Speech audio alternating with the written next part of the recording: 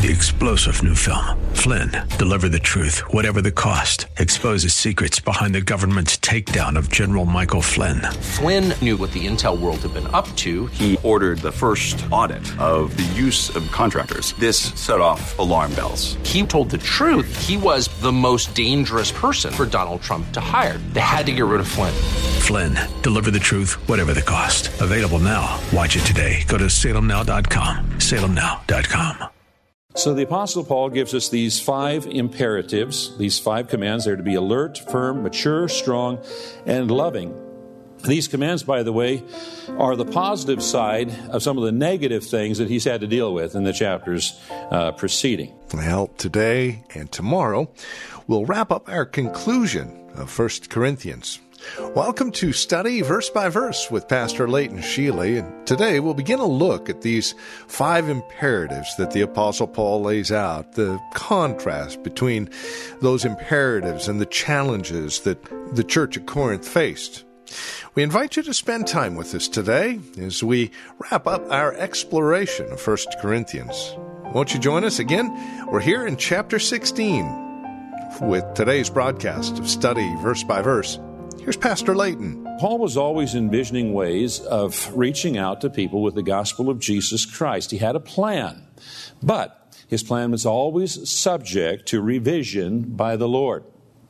Now, the book of Acts is the history of the early church, and in Acts chapter 16:6, we find this story. And they, speaking of Paul, Timothy, and others, went through the region of Phrygia and Galatia, having been forbidden by the Holy Spirit to speak the word, that is the gospel, in Asia. And when they had come up to Mysia, they attempted to go through Bithynia, but the Spirit of Jesus did not allow them. So passing by Mysia, they went down to Troas.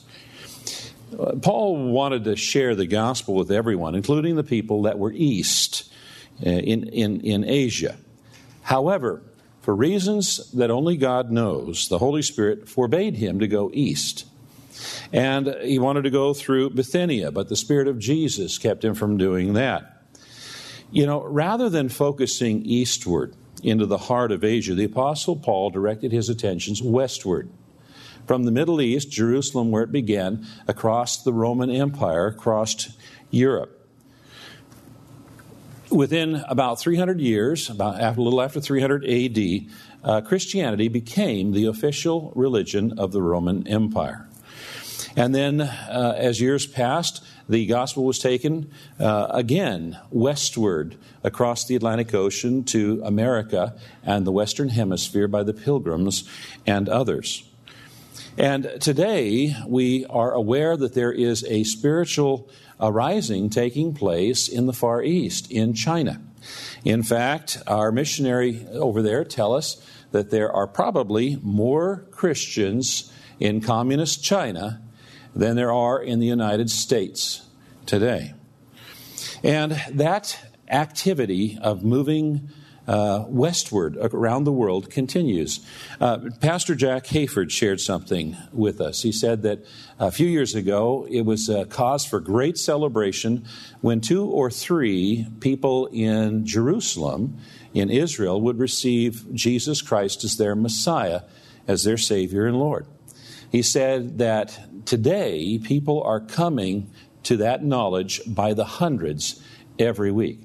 And so we know that if there is a revival breaking out in the Far East and in the Middle East, that is indicative that Jesus Christ is coming again very soon, because it is blossoming again where it once began. God is at work, and He directs His people to go, where to go and what to say. And that story in Acts, by the way, continues. And a vision appeared to Paul in the night. A man of Macedonia was standing up, urging him and saying, "Come over to Macedonia and help us." And when Paul had seen the vision, immediately we sought to go on to Macedonia, concluding that God had called us to preach the gospel to them. He was looking for somewhere to go. God gave him a vision. This person in Macedonia invited him to come. You know, there's 2 extremes that we need to avoid. One extreme is to do nothing waiting for the leading of the Holy Spirit. People who do this rarely accomplish very much in life. But there's also another extreme that we need to be wary of as well, and that is to so plan our lives and so plan our ministry that there's no space or opportunity for the leading or the redirection of God's Holy Spirit. Paul had a plan, but he stayed flexible and attentive to the designs of God.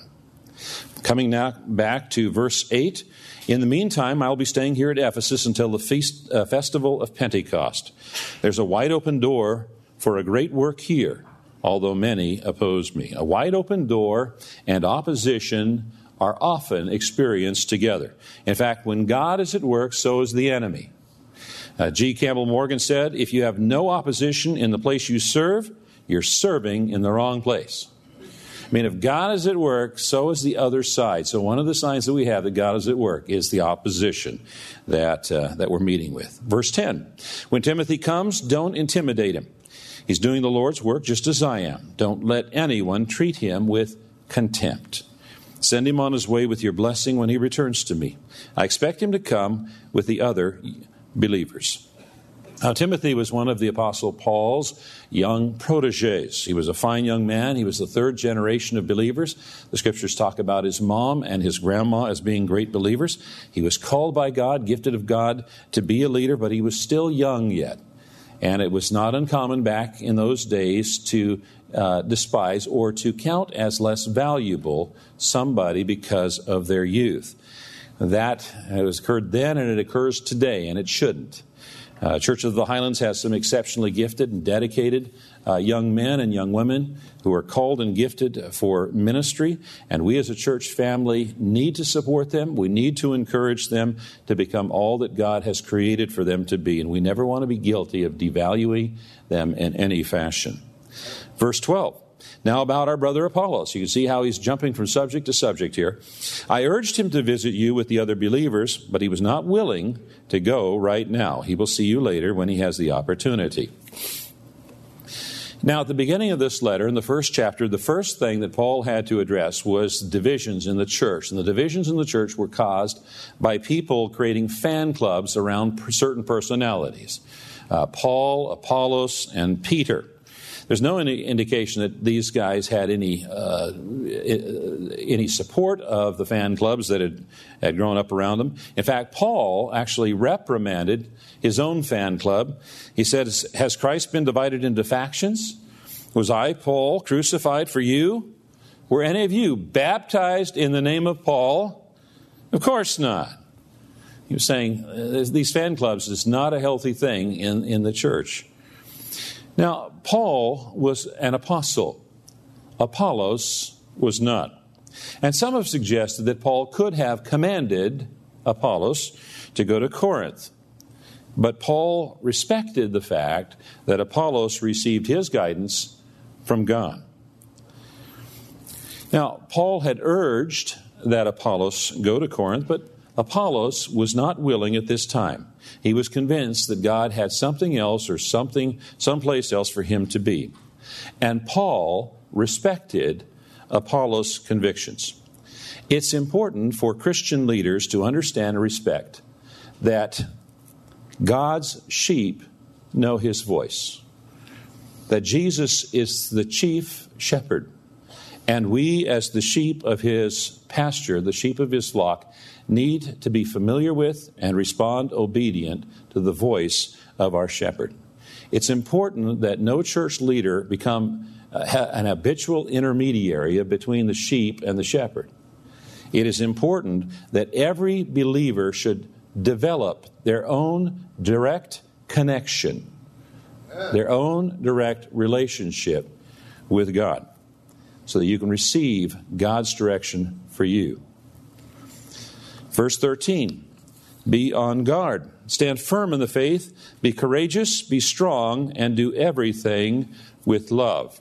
So the Apostle Paul gives us these 5 imperatives, these 5 commands. They're to be alert, firm, mature, strong, and loving. These commands, by the way, are the positive side of some of the negative things that he's had to deal with in the chapters preceding. Now, his first instruction is to be on guard.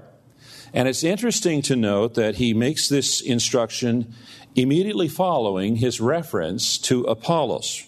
Remember that Apollos was one of the characters around which a personality cult was creating problems or divisions in the church. It's very important for our church, any church, to be on guard against division and dissension. Unfortunately, it's all too common in churches. Many people have been hurt by church splits, and the testimony of the Christian church has been injured. And furthermore, there are people who are living under God's judgment because they participated in some way in destructive behavior in the church. God doesn't take a trivial view on such things. Proverbs chapter 6 says there are 6 things the Lord hates. Now, hates is a strong word. 7 that are detestable to him. Detestable is a strong word. What are these 7 things? Well, the list is provided for us.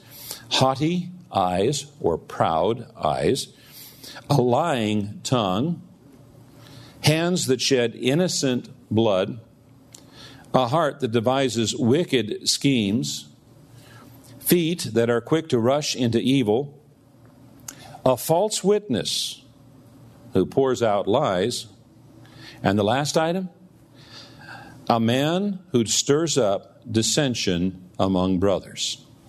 Such activity is detestable to the Lord. It's something that the Lord hates. It is not a trivial issue. Elsewhere in Proverbs 6, we find a description of the judgment for those who stir up dissension. It says, a scoundrel and a villain who goes about with a corrupt mouth, who winks with his eye, signals with his feet, motions with his fingers, who plots evil with deceit in his heart, he always stirs up dissension. Therefore, disaster will overtake in an instant. He will suddenly be destroyed without remedy. Sudden destruction is going to come upon a person who sows dissension. The church needs to be on guard against dissension, scoundrels, villains.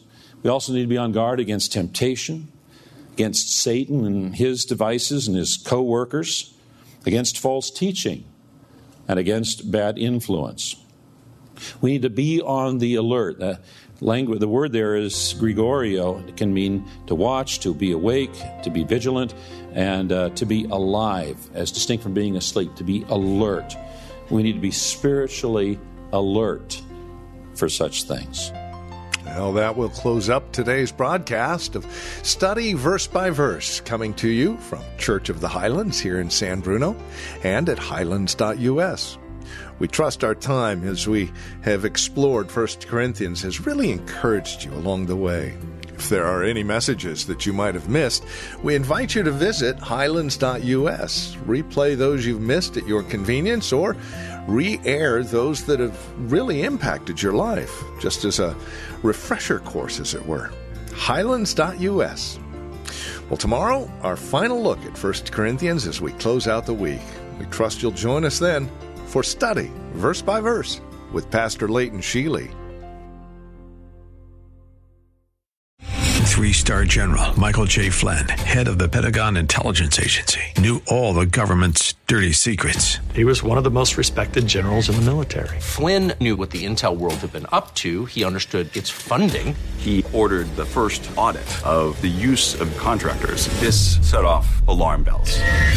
The explosive new documentary, Flynn, Deliver the Truth, Whatever the Cost, uncovers the facts behind this scandal. Flynn told the truth. He was the most dangerous person for Donald Trump to hire. I find out the worst enemy that I'm going to face in my life is right here in America. They took my assessment and they wanted me to change it. And I was like, I'm not changing it. They had to get rid of Flynn. With in-depth interviews, archival footage, and never-before-seen personal records of the man behind the headlines. I just felt like I was drowning. Flynn, Deliver the Truth, Whatever the Cost. Available now. Watch it today. Go to salemnow.com. salemnow.com.